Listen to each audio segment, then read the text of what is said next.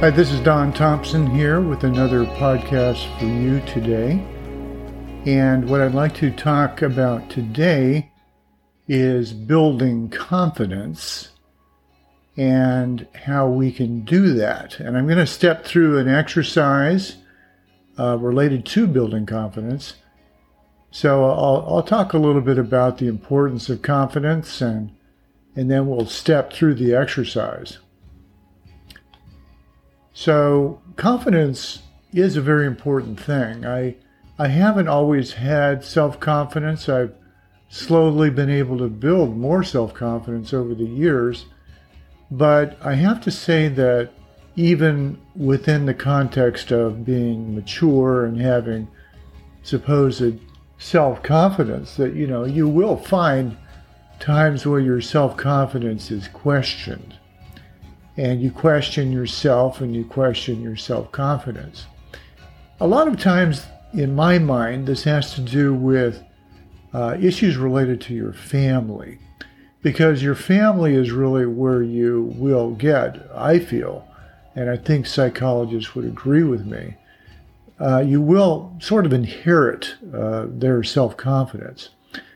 I'm not a psychologist. I'm not licensed as a psychologist, so please take this as it kind of, done from an advising role, not from a therapeutic role.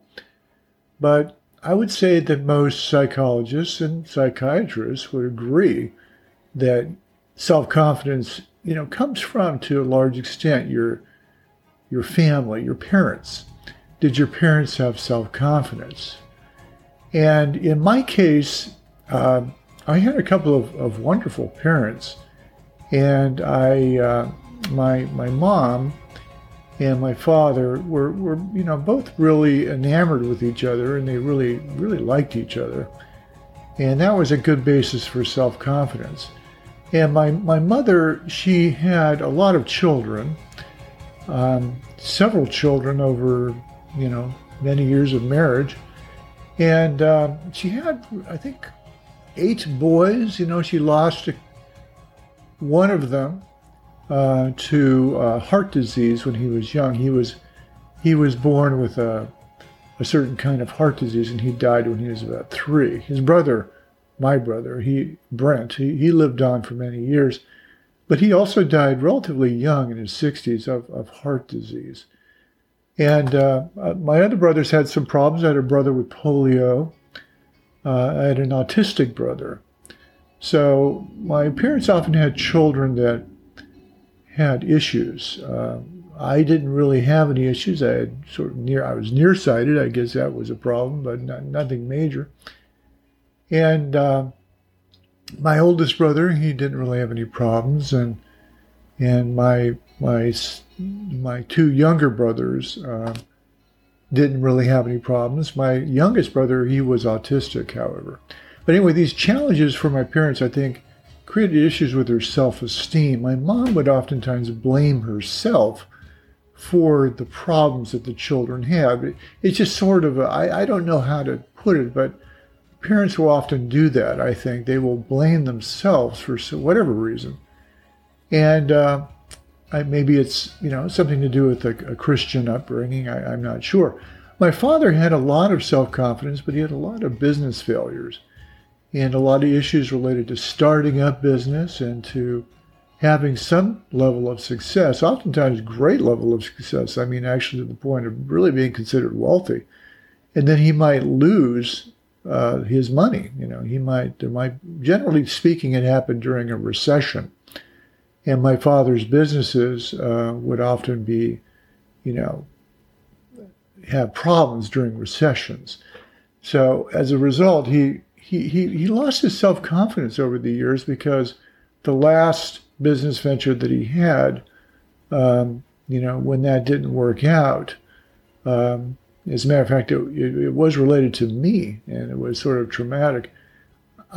It's not like it was a major, horrible failure. We just couldn't really continue on, and I had to take a break.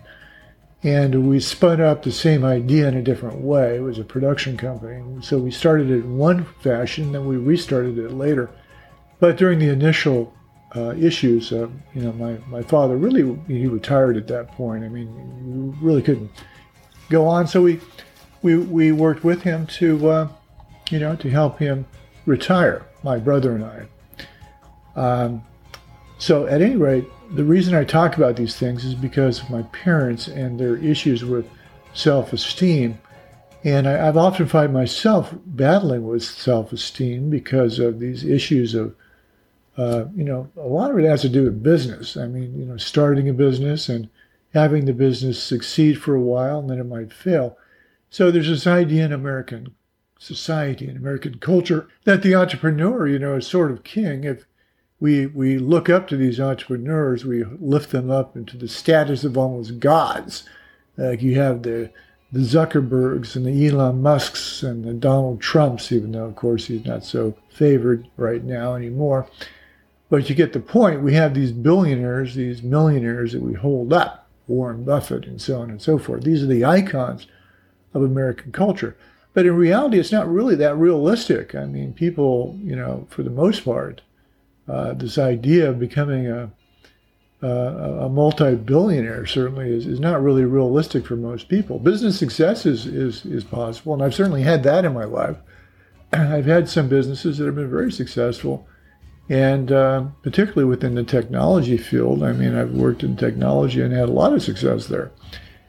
And I don't mean to drone on about this, but basically, I just want to give you a sense of where I'm coming from in terms of self-esteem. I do believe for me personally, it's had a lot to do with business. Not so much to do with relationships, not so much to do with family, not so much to do with academics, which I've had a lot of fun with, academics. All of those things have really worked out really nicely. Business, however, has had its ups and downs. And because of this, it seems like it does relate to one's self-esteem.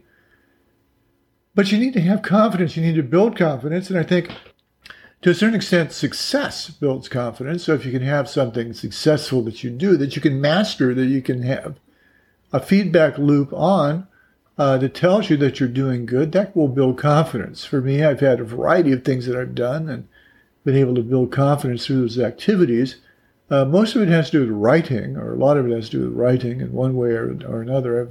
I've had plays produced and films produced, and I've had a lot of joy in academics and writing essays academically and that type of thing.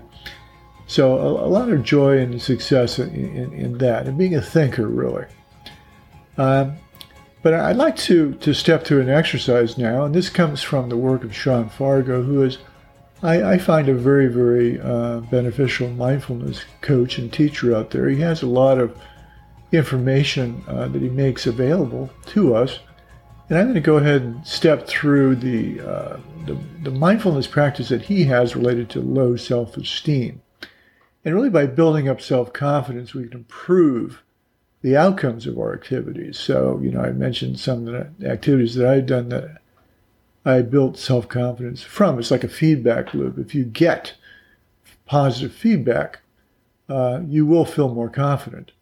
But business deals and work and love relationships and friendships and everything in your life can be enhanced by building up your self-confidence. So what I'd like you to do is I'm going to invite you to go ahead and close your eyes and imagine yourself standing in front of you, yourself, looking back at you. So you're sort of, split. You imagine yourself in front of yourself, looking back at yourself. Now, bit by bit, I'm going to invite you to create a new you in your imagination that has all the characteristics that you would feel would give you incredible confidence. So if you want to do this visualization, you can do it on a couple different levels. You can do it physically. So you might look at the thin you, a healthy you. Picture yourself very healthy and thin and vibrant and the type of body and health that you would like to have. Perhaps you'd like to have a different hair color or a different hairstyle. So there can also be non-visual characteristics. You may want a powerful voice or a brilliant mind. You might want to be super sexy and all those things that some of us or all of us desire at some point. So you imagine yourself with all of these characteristics and qualities that will give yourself really that super confidence that you desire. And I invite you to watch the image of yourself change in your mind's eye. So just make sure that the image is big and bright and bold and powerful and really stands out in your mind's eye. And imagine a feeling of confidence coursing through the veins of this imaginary you. You can feel the rush of power, of control, of fearlessness that comes with this new confidence. You can do anything, basically, is the way you feel.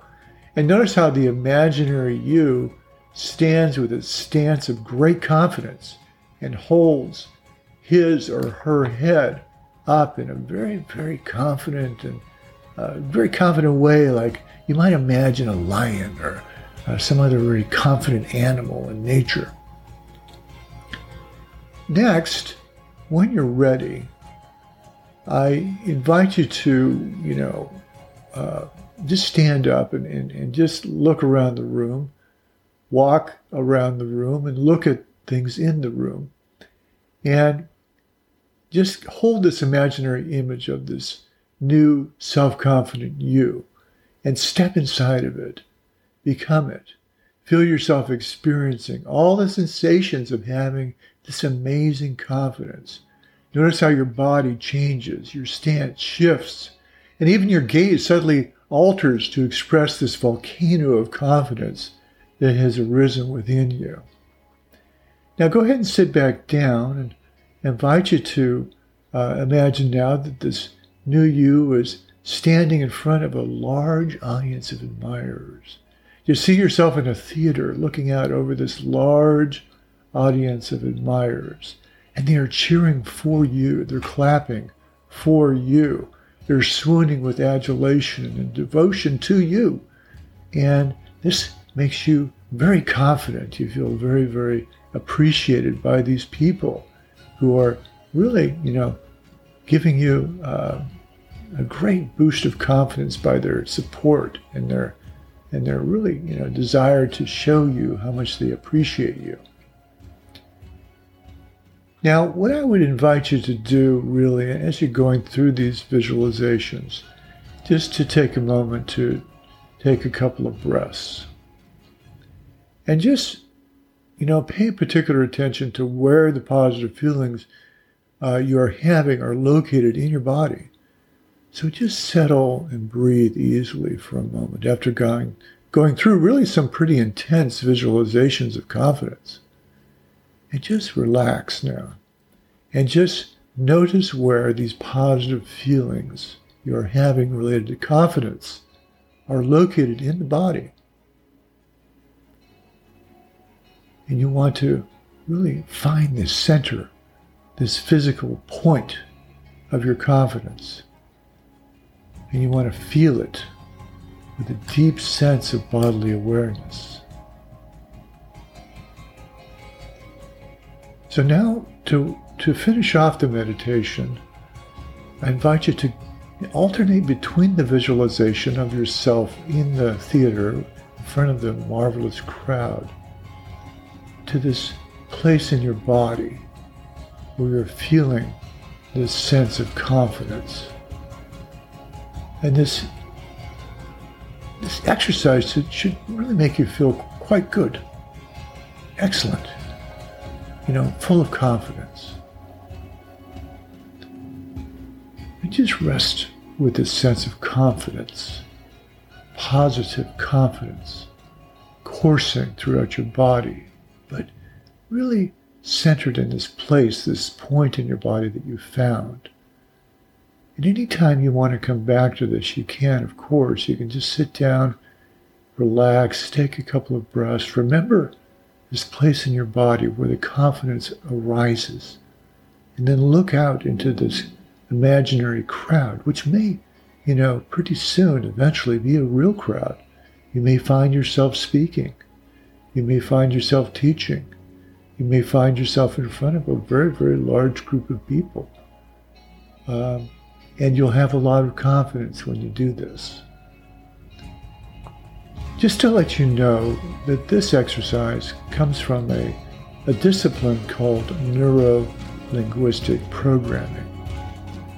It's essentially a form of self-hypnosis, or you could call it visualization. And again, this comes from the work of Sean Fargo, who is a really wonderful mindfulness teacher out there. I invite you to check out his website, of course.